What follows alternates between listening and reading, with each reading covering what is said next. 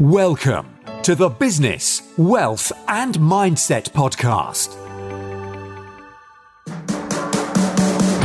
Your space for real motivational interviews and cutting-edge business content to inspire your positive mental attitude. And now, your host, Alex Sapala.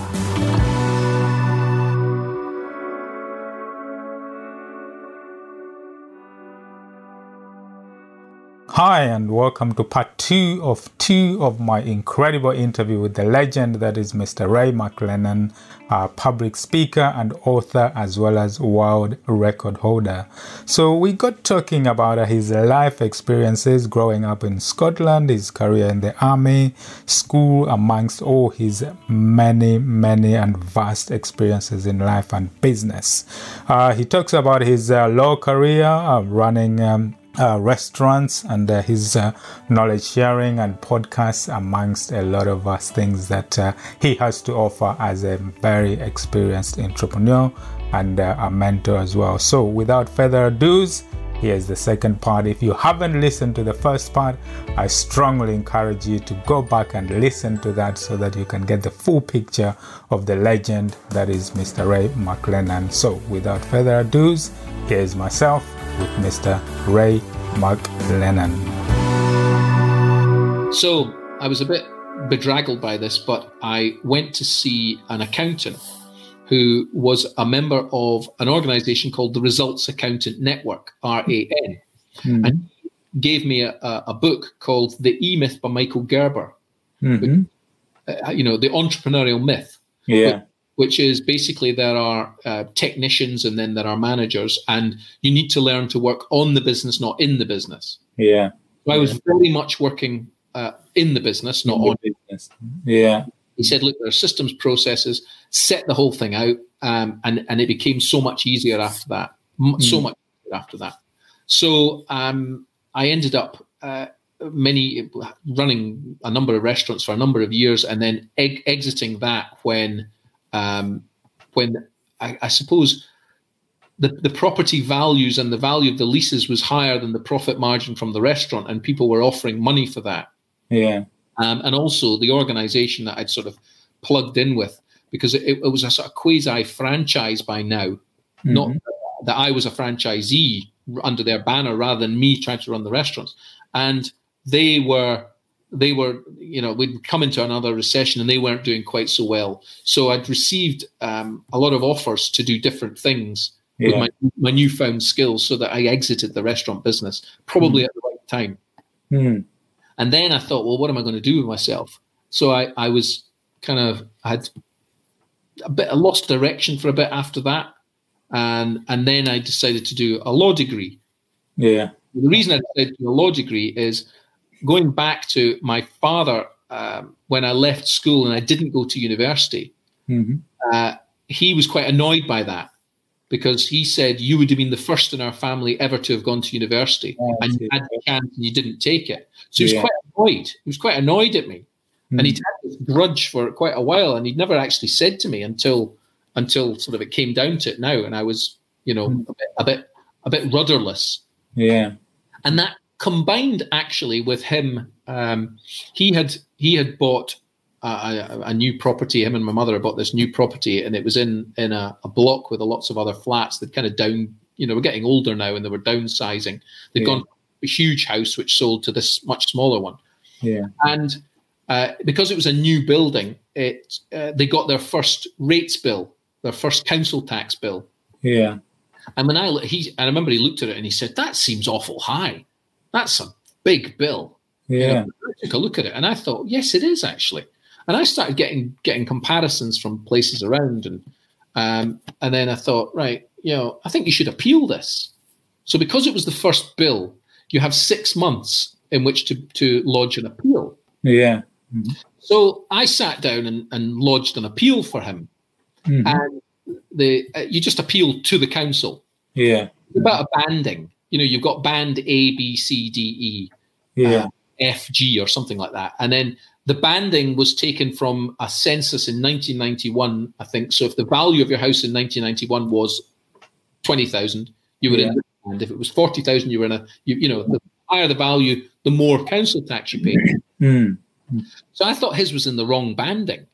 Or by two bands. Which was a lot of money. I mean, it was a difference of about something like £1,000 a year of a difference or something. Wow.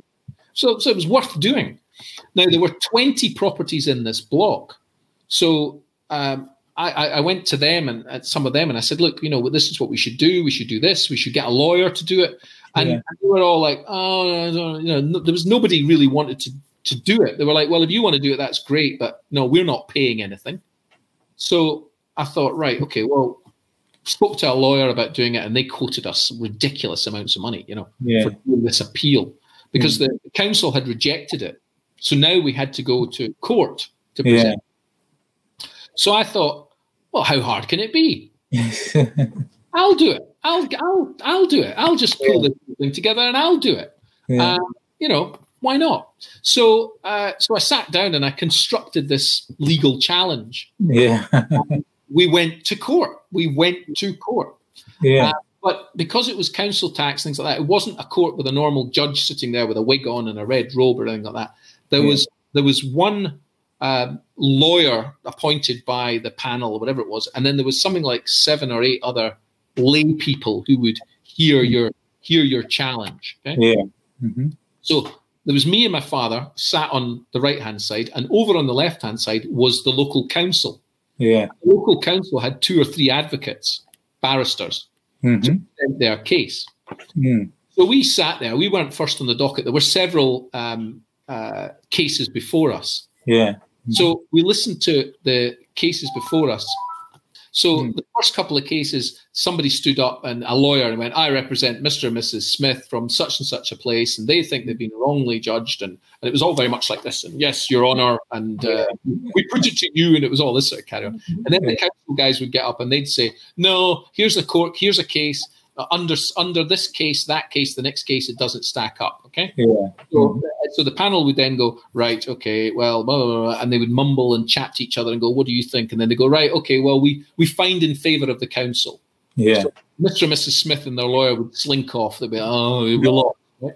And this happened time after time, and we were sat there, and I looked at my dad, and I thought, I think we're going to lose this. They're just going to, But while I was there and I had my old thing together, something the barrister had said in an earlier case, he'd have to contradict for our case. Okay? He'd have to contradict. He'd have to lie, effectively.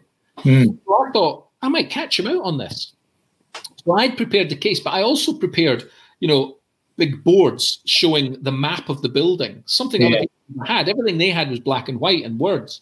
But I created a few of these sort of whiteboards. Stuck pictures on. So I stuck pictures of comparisons because I'd never been. I didn't know how it worked. Okay? So I showed them I held up this whiteboard which had this is our property. And here's the map, and that's where it is on the map. And I handed it up to the panel to take a look at, and I was getting out of my seat and walking up towards them and everything, and you could hear the others mumbling, going, this is a bit out of order. I'm not quite sure. Do this. Terrible, but I was walking up to them and going, you can see here, because they were not judges or lawyers, they were lay people. They were going, we see what you mean. Yeah, all right, okay. And I showed the comparison property. So I said, so what they're trying to do is they're comparing our house to this house, and there was this palace. I said, but we're actually this house, and it wasn't quite a palace. See? So they want us to pay the palace prices for the normal house.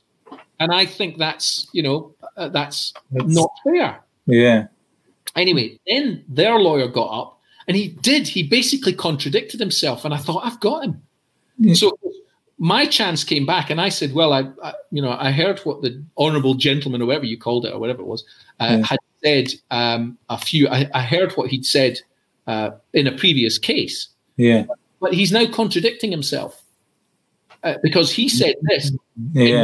And now he's saying this in our case, and it's completely wrong. So either one or the other is wrong. So if you found in favour of them, the council, for the earlier case, then logically you have to find in favour of us now for this case. Thank you. And I sat down. Anyway, they muttered and murmured, and they got up and they went out of the room to consider their verdict, you see. And I'm sat there, just me and my dad on one side, Yeah. Of lawyers on the other side. So the people came back in and sat down and they said, well, we've considered this closely and taken all the merits. And of course, I'm sitting there going, I'll get to it. You know, you're the verdict. You think they're going to turn around. And the way they put it, they sort of, we've heard the arguments from the council and it sways in favour of the council. And then, but then arguments from Mr. McLennan and it sways back in favour of you. And you don't know which way it's going to go. And then all of a sudden they say, so at the end of the day, we find in favour of Mr. McLennan. Gavel. Wow. Anyway, I looked across at the advocate for the council and he literally looked like he just choked on his lunch. Yeah. He looked across and he went like, yeah, okay, all right, you know, like, but it was a wonderful victory. Wonderful. Yeah.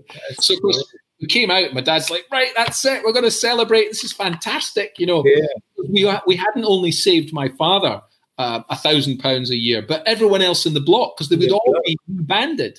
Right? Yeah.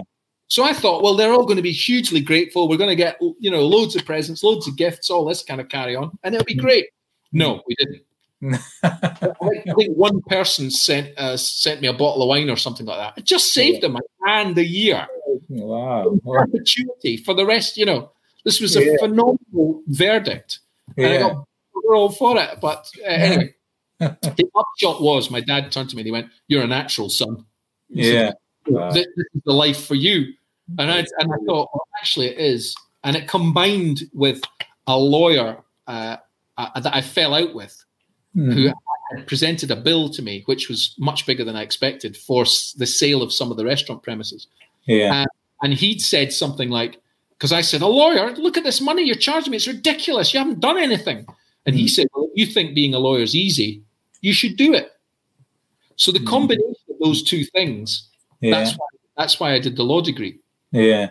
So I went and became a lawyer. And having become a lawyer, I did law for not a long time, because I was stifled by the whole legal industry. Yeah. So much so that I ended up writing a book called No Business for Old Men: The Future of the Legal Profession.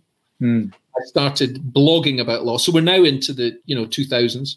Yeah. I started blogging about law and about hourly billing and how it was terrible that lawyers charged £200 an hour and they didn't do anything and all this kind of carry on. Yeah.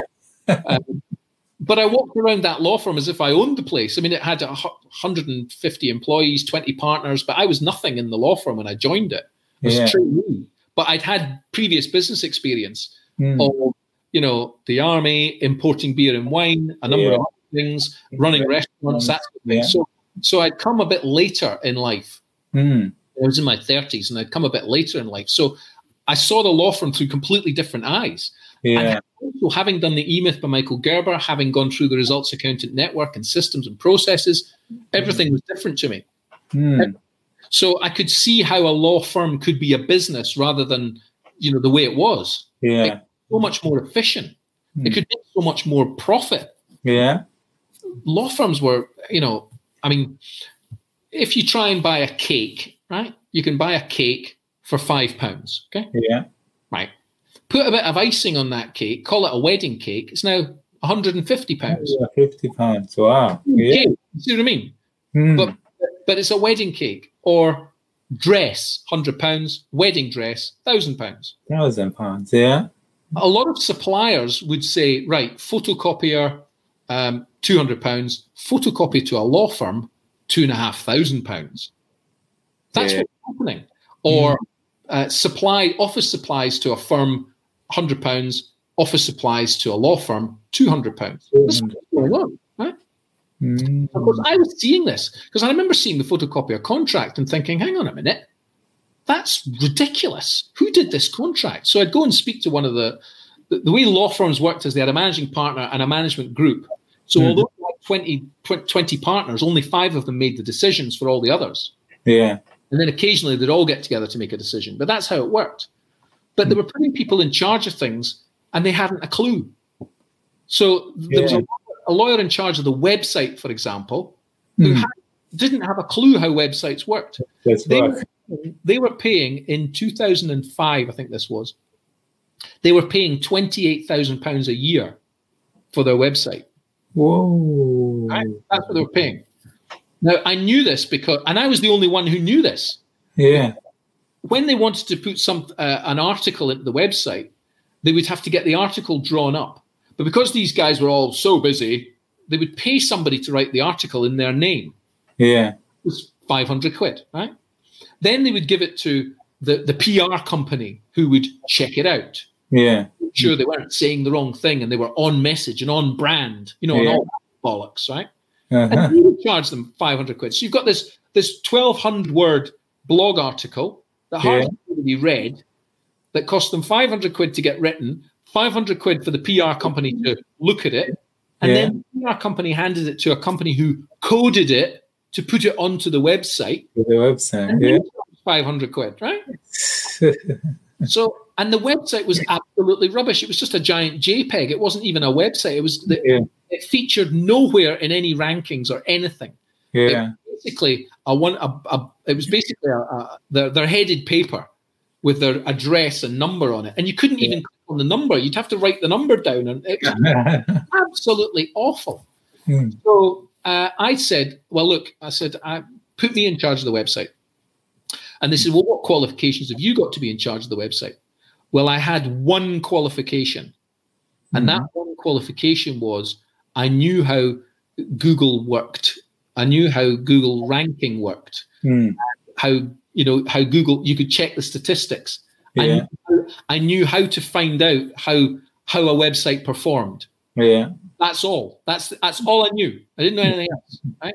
I didn't know who would write this, who would do nothing. But I knew this one thing. Yeah. I showed them their statistics, and I showed them a rival law firm statistics, and it was like night and day. I mean, it really was night and day. Yeah. Yeah. Their website was getting thousands of hits. Our website was getting 20 hits. Ridiculous. So I said, look, I can change that. I know how to change that. So one of the partners then said, right, you know how to change it. How long will it take? And I said, probably just about a weekend. You can make small changes and get a massive difference. Yeah. So they said, right, okay, if you can get that from where it is now, where do you think you can get it to? I said, well, it's at 20. I can probably get it to 1,000, which is the same as your rival firm in a short period of time. And they said, well, if you can do that, then you can have the task of completely revamping the website. Yeah. We'll put you in charge, and your budget will be less than 28,000. So the budget will be 20,000. Okay? Yeah. So I thought, right, okay. Yeah, challenge accepted. So I called up the one guy I knew that knew about, Brian, his name was, the one guy I knew about websites. I said, Brian, what do I do? Yeah. He said, right, we've got a plan here. We'll get you to the Google rankings. We'll get you right up the pages. He said, we're going to use black hat techniques. I don't even know what that is. He said, never mind. It will work like a dream. He said, is there a partner there that you know who you can tell him what's going on, and he'll play along with this for a few days? Yeah. And I said, yeah, there is. There's one guy there that I know that will go along with this. I said, right, okay. He said, right, here's what we're going to do. And he told me what the plan was, right? And I went to see the partner, and I told him the plan, and he's like, no, there's no way I'm doing that. And I went, look, it's only for the weekend. We want to change your profile for the weekend just so that we can get the rankings up. And then Monday, I swear we will take it down and it will go back to your normal profile. He said, you sure? You promised me now this profile is only going to be up for a weekend. I said, yes, it is. He said, right, okay, go ahead and do it. Okay. So what we did was we rewrote this guy's profile and we loaded it with keywords. Yeah. Absolutely loaded it with keywords. Yeah. I should have kept this thing because I can only remember a couple of bits of it, but it was about 200 words or something in his profile. Yeah. And in his profile, we wrote, his name, and he was a lawyer in the law firm. Now, the law firm was called Morrison's. I'm pretty sure I've got Morrison bookmark things. Yes. So here it is. Right. So it looked like that. M. Yeah. Morrison's. Yeah. Right. Morrison Solicitors. It was called Morrison Solicitors. So that was the law firm. Yeah. So we called it Morrison's International Law Firm. Okay. So what's the acronym for Morrison's International Law Firm? Okay. Mm-hmm. Yeah. You can see where I'm going with this. Right? Yes. Yeah. So we said that the lawyer worked for Morrison's International Law Firm, in brackets MILF. Mm-hmm. And we just kept putting MILF all the way through. And we said that he specialized in water sports injuries. Yeah. Anyway, it was loaded with innuendo, right? Yeah. For those of you who are listening and don't understand what's going on, it was loaded with sexual innuendo. Okay? Yeah. And then as soon as we loaded that up onto the website, mm-hmm. he started using, not Google, I can't remember what he did, but Google keywords, Google AdWords, something like that. He did one or two things to tweak it. Anyway, the upshot was that when we next took the screenshot of the hits, it wasn't 20 anymore. Mm-hmm. It wasn't 1,000 anymore. Yeah. It was about 100,000. Right? The spike just went bang. Right? Wow. But there's a thing in websites called the bounce rate. Mm-hmm. What the bounce rate is it's expressed as a percentage. And a bounce rate means that someone's gone to a website, they've realized it's the wrong website, so they close down the browser, they just come back out of it. Yeah. So anybody that has a bounce rate of more than 50%, they need to do something to change their marketing or their AdWords or whatever, or their keywords. They have to change it. Okay. Mm-hmm. We had a bounce rate of 99.4% or something. people who'd seen this clicked on it and thought, this isn't the site I'm looking for. Okay. I'm in Scotland, and then just came out of it, right? Yeah. But the partners I was presenting to, they had no idea what a bounce rate. The bounce rate is. Our bounce rate before on the screen, it showed 20, bounce rate 8% or something. Okay. Yeah. Mm-hmm. Now we had 100,000 hits and a bounce rate of 99 point something percent. So I put this up on the flat screen in the boardroom and said, look, I told you we knew what we were doing, and look at the bounce rate. How wonderful is that? And they were like, whoa, this is great. You must know what you're doing. You're in charge of the website. That's classic. That was pretty much my brush with the law.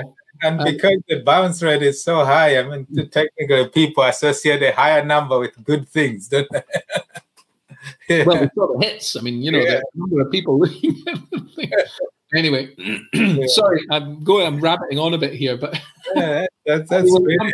I suppose wealth and mindset. So finishing with the law firm, I was a bit stifled there. I didn't enjoy working for people. I enjoyed being self-employed. I didn't enjoy working in an office. I enjoyed the people I was working with, but I didn't enjoy the sort of the whole law firm thing. You can't say this, and you're not allowed to say that. I mean, to give you an example, if you ever get an email from me, most of the emails I've got they have my contact details and things in it, but they don't have a disclaimer. My disclaimer is, I don't disclaim anything about this email. I'm actually quite proud of it. Okay, that's my disclaimer. Okay. Yeah. Have you ever had an email from a law firm, and the disclaimer usually takes up 2 pages? Yes. Yeah. Always. And at the end, it says, ironically, protect the environment, don't print this off. Okay? Well, that wasn't lost on me when I was at this particular law firm, because I remember I had to turn up at some meeting and I had to print off the last email that we had sent to somebody.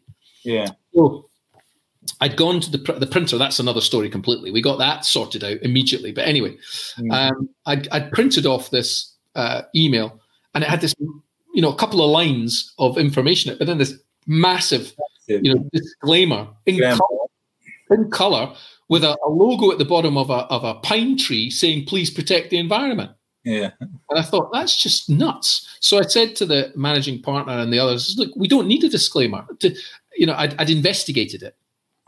For a disclaimer to work properly, what should happen is you should get on your screen, instead of a subject line, you should get a disclaimer. And then you click on that and it shows you the disclaimer, and then you have to accept it. Now when we do GDPR and you go to visit a website and it says cookies, do you accept cookies? Yeah. That should happen before you open an email every single time. Now, can you imagine how frustrating that would be? Yeah. But that's how it should happen. Because what tends to happen is if you get an email and it's the email usually says, this email has been sent in good faith and blah, blah, blah, and it should have gone to this recipient. And if it hasn't gone to that recipient and it's gone to you by mistake, you must completely delete it as if you haven't seen it, and let us know. And it's just full of rubbish, which you see anyway. Yeah. So I challenged this. I said, look, we should get rid of our disclaimer. All we need on there is contact details. This massive disclaimer needs to go.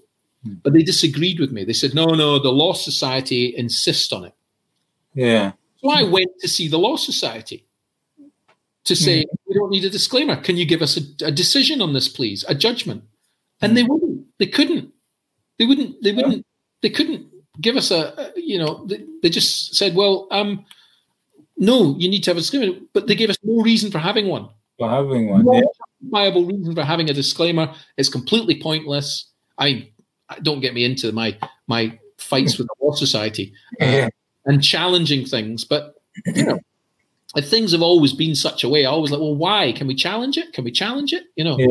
I've probably heard of a story of a woman. It's an old story about a woman who was taught how to cook by her mother, and whenever they got this leg of lamb, they always had to cut it in half, cook it in the oven. And she's like, oh, this is why. She said, this is the best way. I was told this by my mother. She was taught by her grandmother, who was taught it by her grandmother. And this is how we cook lamb. And so when she investigated, she found out the reason why they cut it in half is because the great-grandmother had a tiny oven and only had one dish and couldn't had to cut it in half. But now ovens were bigger. They didn't need to cut the leg in half. They cut it in half. That's the way things have always been done, you see? Yeah. So whenever somebody says to me something like that, I was like, well, why? What's the reasoning behind it? Yeah. There's a reason behind. You can look it up. There's even a reason behind why the space shuttle has when it flew, it had the two rocket boosters on the back. Yeah. Engineers and scientists will tell you that that's not the best way. Why do they do it that way? And the answer is because it's the way they had to do it because of Roman chariots. The space shuttle, it has these boosters because of Roman chariots. So in a brief nutshell, it's because the space shuttle flies from Cape Canaveral. The rocket boosters are made in Idaho. To get to Cape Canaveral, they have to go on a train. The train has to go through tunnels. The tunnels are only a certain size to fit the train. The train is a certain size to fit the tracks. The tracks are a certain size because when the first trains were made, they were made by carriage makers. Carriage makers had the rear wheels 4 foot 6 inches apart because when the Romans had Roman roads in Britain, the chariots went into the roads. The chariots were a certain size because it had 2 horses in front. Yeah. So the space shuttle rocket boosters were designed to fit the shape of 2 Roman horses' backsides. Yeah. Because, you know what I mean? It's just like... So whenever I hear that, that's why I always think about either that woman cutting the leg of lamb in half or the 2 horses' backside. The 2 horses, yeah. Wow, because, big things like that, it's like you're saying, it's not something someone would think about. And because it's so massive, something like a rocket, people just say the scientists got it absolutely spot on, and it's just no, they worked within constraints that they didn't want to have to work within. So the logical solution would have been, well, let's pick a factory that doesn't have to send them by train, or pick a factory that they don't have to go through tunnels, or let's make them nearby instead. Yeah, nearby. That would have been the logical solution, but hey, never mind. Yeah. Wow. Well, so anyway, that's that. I then started doing a bit of blogging, and that blogging sort of led to other lawyers to approach me to tell me of their challenges, that sort of thing. I became a sort of quasi-mentor to lawyers, law firms. So I ended up leaving the law firm and I went to work with a guy called Brian Middleton. Lovely guy, died a couple of years ago, unfortunately. But Brian Middleton was a part of a company called 360 Legal. Yeah. And 360 Legal used to consult with law firms. So I do a bit of law firm consulting, basically showing them that how they would make a better profit. Again, using the Results Accountant Network system, which had systems, processes. Here's how you do things. Here's the best way that this works. And myself and Brian visited a number of firms, and we made them better, if you like. Yeah. So I then got a couple of articles published in newspapers, national newspapers, that sort of thing. Then there were a lot of changes coming into the legal sector. The Clementi report came out, which allowed non-lawyers to own law firms. Lots of changes. A guy called Richard Susskind wrote a book called The End of Lawyers, when he said that artificial intelligence and all this was going to take over. We were not going to have lawyers anymore. The law firms were being squeezed. There was the global crash came. Lots of law firms went to the wall. Lots of lawyers committed suicide. It was a very turbulent time. So I was doing a bit of public speaking then, and I was talking at an event in London, and a guy came up to me and said, because I told, I had to earn the honor. What gave me the right to tell law firms how to run a business? So I had to tell a sort of potted version of the story I've just told you about my life. And he came up to me and he said, "You're in the wrong job. You should come and work with us. You'd be perfect." And that was a guy called Bill Morrow. And Bill Morrow, I think I originally met him at an event, at one of those events where you have stalls, not an Ideal Home exhibition event, but a huge event like that where lawyers go and people who serve lawyers and all that sort of go, and you have a stall, you have a stand there, and you talk to people about your firm and you talk about something else. I think I met him there. I was doing a talk at that, and his business had a stall there. So I got to him, and then he said, "You should come and work with us." And that was an organization called Angel's Den. An Angel's Den, largest angel investor group in the world, with thousands of investors. And basically, you put your business idea to them, and they will find investors who will support it. I did that for a number of years. I was approached by some who wanted to do Property Angels Den, PAD as it was known. They wanted to get more involved in property. I then researched property online. I found some property training companies. I went on some training at property training companies. I liked what they had to say. It was great. I was invited by them then to do some talks about angel investing and property investing, and then talks around wealth and mindset. And then I'm invited to become a mentor. So I'm now mentor to several hundred people in groups and individually. I had a group call last night between 8 and 9. There were 12 of us in a group call, all about mindset, all about values, vision, all about all that stuff. So that's probably for another day. I'm conscious of the time here. They're probably going, he's gone on a bit. He's rabbited on a bit, hasn't he? Yeah, absolutely. But you see what I meant when I was saying I can talk to you for days and days, and it's just so fascinating. I mean, your story. And it's usually when I do Q&As, a question usually triggers some event that's happened you can remember, or connecting people. I'm very much in favor of leverage. I think someone else who loves doing what they want to do. If I can't do it, I'd like someone else to do it. So whenever anybody contacts me, I'll nearly always know someone who will know the answer. The answer. Who's quite good. I mean, I haven't even touched upon, in the law firm, we were going to do a thing called Just Do Law, which was a whole website. It was a massive website with all bits and pieces on it.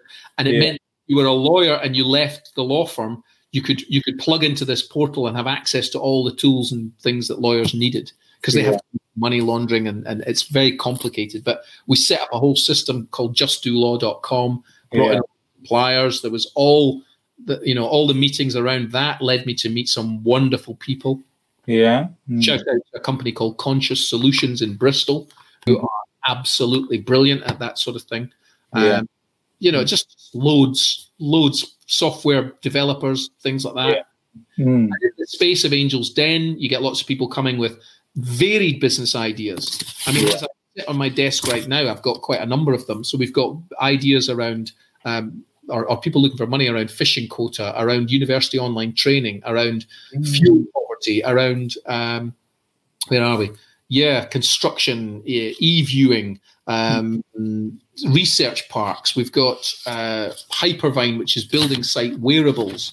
The property. We've got LinkedIn knowledge for organizations, so that if you're creating a team, you can pull this together using a company called SimSync.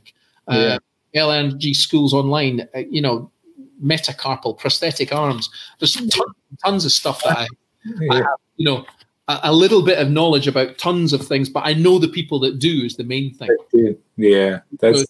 So if you came to me and said something ridiculous like, I've got a friend who's got a prosthetic arm, but it costs him 20 grand. It's ridiculous. I know we can get that same prosthetic arm for 2 grand, and it's brilliant. And it means that if it gets broken or whatever it is, he can replace it dead quick. And it can be made with 3D printing.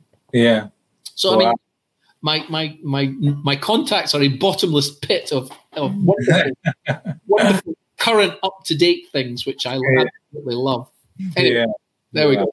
That's brilliant. But with all these ideas and things, because it looks like you've got a sort of a vast network. I mean, doesn't that lead to sort of overwhelm or thinking like there's too much? Because that's what some people, in terms of looking at direction for themselves, they want to have one focus in one particular thing, and they can work well with that. But how do you manage with just vast amount of knowledge and contacts and network?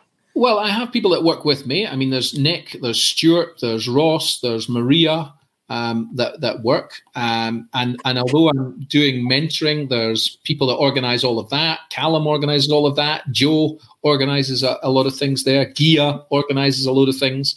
They organize everything. I just turn up. Yeah. So speaking engagements or anything like that. Nigel Best and I have a podcast called How to Raise Money. I have another podcast which is called The Skills Stack. Yeah. So I basically just deliver the content. I work with Paul O'Mahony when it comes to social media. Paul O'Mahony's a great guy. He's got a wonderful book called Rethink Social Media. Start earning money, how to make money. So I mean, I know him personally, great guy. I'm doing a presentation for him this weekend online on Zoom. So these people organize everything, and I just turn up and do. You've organized this, Alex, and I'm just turning up and talking. One thing, I mean, I have a world record for talking. Yeah, absolutely. This world record. Some people will be saying he's obviously going for the record today. Yeah. I'm not, but I actually have I have a Guinness World Record for public speaking. That's brilliant. But then you see, for you to turn up, you must have that prior knowledge of something to talk about, because to do all these things, it's about knowledge, isn't it? It is about. Yeah, of course, it's about knowledge. Remember, I mentioned earlier on about that driving thing. I found it. It's like. Yes. It's not don't have 5. It's don't have that 5th pint. Don't have that 5th pint. So 4 is I do remember another one which said, if you're going to drive, don't have 5. So I do remember that. I suppose it's just about. I like new stuff. I mean, I like new stuff. I like researching about new things. I like teaching, training, and helping other people. Yeah. And the best way to learn something is to teach it to someone else. Yeah. So, so I enjoy that. Yeah. A lot. And in fact, one of the things that I would say is, if anyone's listening to this and you say they're worried about direction or getting, shiny penny, doing too many things, etc., the answer to that is work out what your values are. What are your values first? There's a great book, Dr. John DeMartini, called The Values Factor. You can go to his website, which is drdemartini.com, and that doctor is DRDEMA, Go there, and it'll say values determination. You click on the link, answer 13 questions, and narrow down what your values are. Yeah. Another way of discovering your core values is to get cards like this. Discover your core values. Yeah. These are core value cards. That's the name of the company, hypnosis.com. And then they have a whole range of cards you can probably see there. Yeah, education, assertiveness, active, hopeful. Yeah. There's all these values on here. And you use the cards essentially to create 3 piles. And say, well, yes, I like that one, or no, that's not me, or anything like that. Or you just, anyway, it tells you, the website there will tell you how to do it. Yeah. You can get the cards. They cost 20 quid on Amazon. They're great cards. Or you can do Dr. John DeMartini's, or do both. And then what your values are. So when I worked out mine, it was wealth, freedom, contribution, growth, harmony, and control. Now, you can see that those are incompatible with being a lawyer. Harmony, control. Now, I mean control, meaning I manage my life effectively. I don't mean controlling other people. Harmony, everything in business, family life, just we should live in harmony. Peace, love, and harmony. Growth, mentally, spiritually, and financially, teaching, training, and helping others. So there's one of my values. Contribution, inspiration, health, family, love. Once you find out, and that's one thing I teach in the skill stack, is to find out your purpose. So what is your purpose? And the way you find your purpose is by doing your values. Now, if you find out what you love doing, okay, and I love public speaking, I love presenting, I love teaching, training, this kind of thing, as you can tell, absolutely. I do this for hours, quite honestly. I'm fascinated, absolutely. When we finish this call, shoot soon, I have to say. I have one-to-one calls lined up with people who want to speak to me, people who paid me money for guidance and things like that. So and in about half an hour, I have my first one, and then I have a few others after that. So some days I might go from 7 a.m. until 9 p.m. at night, one-to-one calls, etc., and it doesn't drain me. It actually energizes me because I'm doing what I enjoy. So if you do what you love, if you're any good at it, and the measure of that is, if people ask you to do podcasts, if people ask you to do public speaking, if people ask you to do that, then they must think that you're quite good at it, regardless of what I think. Okay? Yeah, absolutely. So if you do what you love, if you're any good at it, if the world needs it, and if you can get paid for it, then that is your purpose. And I've seen lawyers go from being lawyers to doing something completely different, because by the time I'd had a chat with them and gone through a process with them, it's almost like, I don't know if you ever, there's a thing called Monty Python. Have you heard of Monty Python? Yeah. Monty Python. Michael Palin in Monty Python. And he's in a scene with the woman who plays Polly in Fawlty Towers. Fawlty Towers, yeah. And he says to her, I never wanted to do this. I wanted to be a lumberjack. And singing the song of he's a lumberjack and he's okay. He has this transition of, I never wanted to do this. I only wanted to become a lumberjack. Well, everybody has that within them to find out what it is that they want to do, and then they can cast off what they don't. I mean, I was a lawyer, good, by any definition, good paid job. Parents love you when if you turn around and they're proud to say, oh, my son's a lawyer. You make it on the wall. And it was the first time in my life that my parents actually said, my son's a lawyer, and they could be proud of it. And yet I hated it. I liked the idea of law. I hated the structures under which it operated, which really, really need a good shake-up. But I'm not the only one. There are loads, there are thousands, if not tens of thousands of people that are doing law because their parents wanted them to, or they felt under pressure, or whatever. I mean, my own wife was a lawyer. When I met her, she was a lawyer. Sat down with her, she said, I never wanted to be a lawyer. My dad wanted me to be a lawyer. And I said, well, don't do law then. Okay. So she went off to do some other things. And I'm speaking to a couple of people right now who are going through the same transition. So there's lawyers, there's doctors, there's accountants, there's chiropractors, there's all sorts of professionals I've spoken to who do different things now. They do carpentry, they do, they sell guitars worldwide online. They do all sorts of different things. They sell antique cars, or just tons of things. In one of the podcasts that I have, Skillstack podcast, episode number 28, called 11 Excuses for Not Making Progress. But that episode is loaded with examples of people who are doing different things. Different things. But they're now doing it in line with their values. Now they're doing what they love.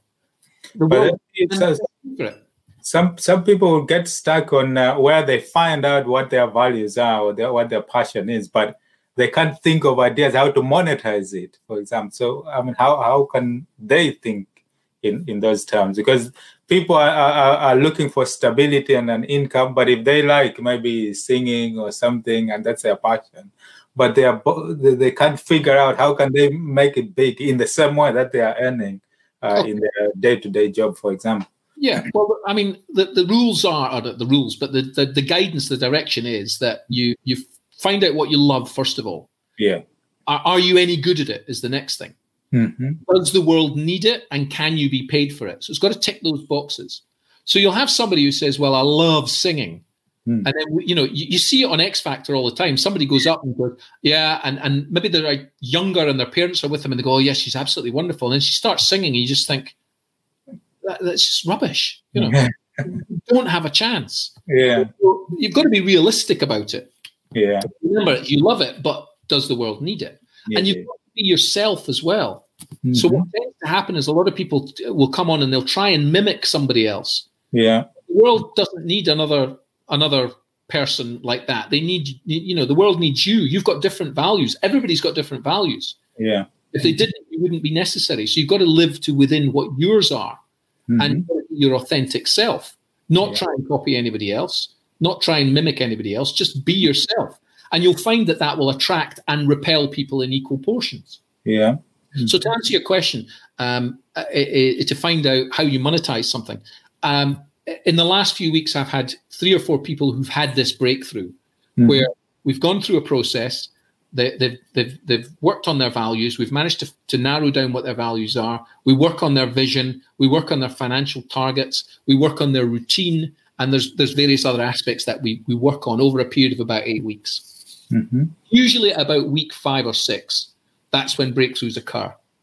And that's what we're seeing now. It's because the thing about the skills stack, and this, I've learned this for many years of coaching people, and is most people come with the same challenges. So when people come to see me at an event as a mentor at a property event, or they book time with me, what they want is money. They think I am the access to money because I know a lot of investors and I know a lot of lenders and I have a process in place.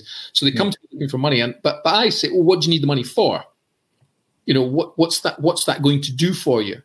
Do you enjoy what you're doing? Well, I like this strategy because it's, commercial conversions I like because it'll bring me a lot of money. Have you done any before? There's got to be credibility there. Are you any good at it? Remember? Do you love it? Are you any good at it? And I probe those areas, and most people, they don't know what they want. They know they want money, they want freedom, they want time, but they don't know how to get it. To get it. Mm-hmm. So the reason I deal with a lot of lawyers or professionals is because I was one. And if you're a lawyer or professional and you're earning a lot of money, you're in a gilded cage. You cannot give up the income because it won't support the lifestyle that you already have. Yeah. The house, the car, the kids at school, etc. Mm-hmm. So you've got a transition period. So how do you transition from one to the other? Yeah. And that's a process that has to be gone through, and I can't go through it now. But the breakthrough, though, is usually when somebody, I was talking to give you a recent example from literally last week. Was a woman who was going through the process, and she said, look, I don't know, I'm a bit stuck. So I said, okay. So I went through, I have a number of questions that I ask. It's all about questioning. Yeah. Asking the right questions. So I have a number of questions I ask. And one of the questions, when she said, I don't know what my values are, I don't know what I'm going to do. And you ask, what are you surrounded by? What do you have on the wall? What do you spend your time doing? What do you spend your money on, et cetera, et cetera. But I said to her, what's your most favored item? What do you love most? And she just laughed. She went, oh, well, it's silly. I said, well, what is it? She said, it's a set of knives. I said, what kind of knives? She said, chef's knives, Sabatier. Solingen, those type of knives. They've got a black handle with 3 dots on it, and it's a beautiful blade, and it's engraved with her name. And she's now in her 40s, but she got these knives when she was 16 or 17. Loved cooking, okay? Yeah. And she said to me, and I absolutely love them. And I said, well, I have a set of knives because I used to have restaurants, and I did cooking. I actually went to college, night school, to learn about cooking as well, and I got a set of knives, and they're engraved with my name on them. And I said, I bet you I know what your most annoying, irritating thing is with knives. And she said, what? I said, if somebody puts them in the dishwasher. And she went, oh, God, I can't stand that. Yeah. cannot put my knives in the dishwasher. You're not. These knives are good quality in the handle. If you put them in the dishwasher, the wooden handle separates away. The blade is the important part, but you need the handle, you know? Yeah. So they mustn't go in a dishwasher. We talked and laughed and joked about that. And then it turns out that in the 1980s and 90s, she had gone around Scotland, most of the stately homes in Scotland, cooking game meat like venison, partridge, pheasant, rabbits, hares, that sort of thing. She'd done all these sort of dinner parties for these stately homes all over Scotland. And she had some fantastic memories, lots of pictures and so on. And I said, okay, let me ask you a question. Would you do that again now? Oh, I'd absolutely love to. I said, but then she started doing what most people do. I can't for the following reasons, and then giving me all the reasons why she can't do something. So I said, well, okay, have you ever heard of a program called Outlander? And she said, no. Well, Outlander is massive. If you haven't watched it, you ought to watch it. It's about Scotland. Okay, the Americans love it. And when I say love it, I mean they're mad for it. Right? Yeah. The Americans are absolutely mad for Outlander. And it's a bizarre. It's a program that is by the books. The author, I'll find in a second. The author is Diana Gabaldon. Diana Gabaldon wrote the book called Outlander, and it's a bizarre story. It's a story of a woman after the Second World War. She goes on honeymoon with her husband to Scotland to this Standing Stones, and she touches on the Standing Stones and basically falls into the past. And she wakes up in Scotland in 1743. There was a massive rebellion in Scotland in 1745, the Jacobite Rebellion. And then there was Culloden and all the rest of it. So she goes back in time. But in her previous life, she was a doctor. So she arrives back in time with all this medical knowledge. And she's, treating people who've been injured and all this kind of kind. They think she's a witch and this and that. Anyway, she meets this guy. It's a fantastic story. I mean, it really is a brilliant. It's on Netflix. I swear to God, you'll binge watch it. Yeah, absolutely. Outlander. Now, I said to her, I said, look, Americans are mad for that. You've gone on around all these locations. You should be putting down the recipes. You should be talking the story and basically using the hashtag Outlander. And I said, look, there's an example of a photographer, right? Who has he's a photographer taking people around Scotland. Yeah, he's fully booked. He's doing Outlander tours. He's now fully booked, taking people around Scotland. Yeah. Okay? So that's an example of someone doing what they love. And in Don Martini, he gives an example of a woman who is in her 40s. She's overweight. She loved dancing. Yeah, I can't be a dancer. He said, but you know all about dancing. So what she does is she did before the lockdown, she took people around the world to see. So she would take a bunch of rich Americans to Barcelona to watch the tango. Yeah. She'd take a bunch of rich Americans down to Buenos Aires to watch the tango. So she'd go to Barcelona to watch flamenco. She'd take people around the world because she loved traveling. So she loved travel. I know guys that are ex-military that take people on battlefield tours. Yeah, to the Falkland Islands. They get very well paid for it, that sort of thing. So they're doing what they love. And this woman, because of the lockdown, the woman in America that can no longer take people around these places, what she does now is she takes videos of Dancing with the Stars or Strictly Come Dancing, and she analyzes the videos in the same way that a football pundit would analyze a football game. Yeah. If you ever watch Match of the Day, football, and at the end you get the two guys that sit there and they go, right, here's how the first goal was scored, and they show you where other players were out of position and so on and so on. I love that. I love watching that bit. Yeah. If you've ever watched Strictly Come Dancing, you'll see there's a judge in Britain called Craig Revel Horwood, and he's always tough. And someone goes out dancing, and the audience goes, "Yeah, that was brilliant." And then they come to the judges, and he goes, "Well, darling, that was just simply awful." And everybody starts booing. And then he gives them a score 6 out of 10. And you're like, how did he give them 6 out of 10? Well, what the woman does is she analyzes and shows you how the judges score. So she slow motions down the video and says, look at the position of the feet, or look at the position of the head or the hand, and it's wrong and it should be here. And then she'll put 2 images up and she'll show you an image of a professional dance couple in the proper position, and then a picture of the celebrity and the dancer, and you can see how it's all wrong. And she'll superimpose them on top of each other. Yeah. He said that's what the judges are looking for. Wow. She's doing that on Eventbrite, charging $30 a time and getting 200 or 300 people each time to log in. Wow. So, you see what I mean? Yeah. That's how you make money at something like that. Yeah. I mean, I've got tons of examples, but if you listen to that podcast, episode number 28 of the Skill Stack podcast, listen to that one, it'll give you much more detail. Yeah. And anyway, really conscious of time. Because I have calls lined up. Absolutely. Just quickly, you've mentioned the Skill Stack and the other NGOs podcast as well. How else can people find you? They're looking for you. Social media, Facebook. I mean, my name, Ray McLennan. I'm on social media, so I'm on LinkedIn.